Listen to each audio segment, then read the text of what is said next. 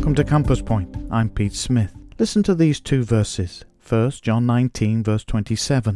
And from that hour that disciple took her unto his own home. Then, John 20, verse 10. Then the disciples went away again unto their own home. I want you to see the great change that took place in this particular home.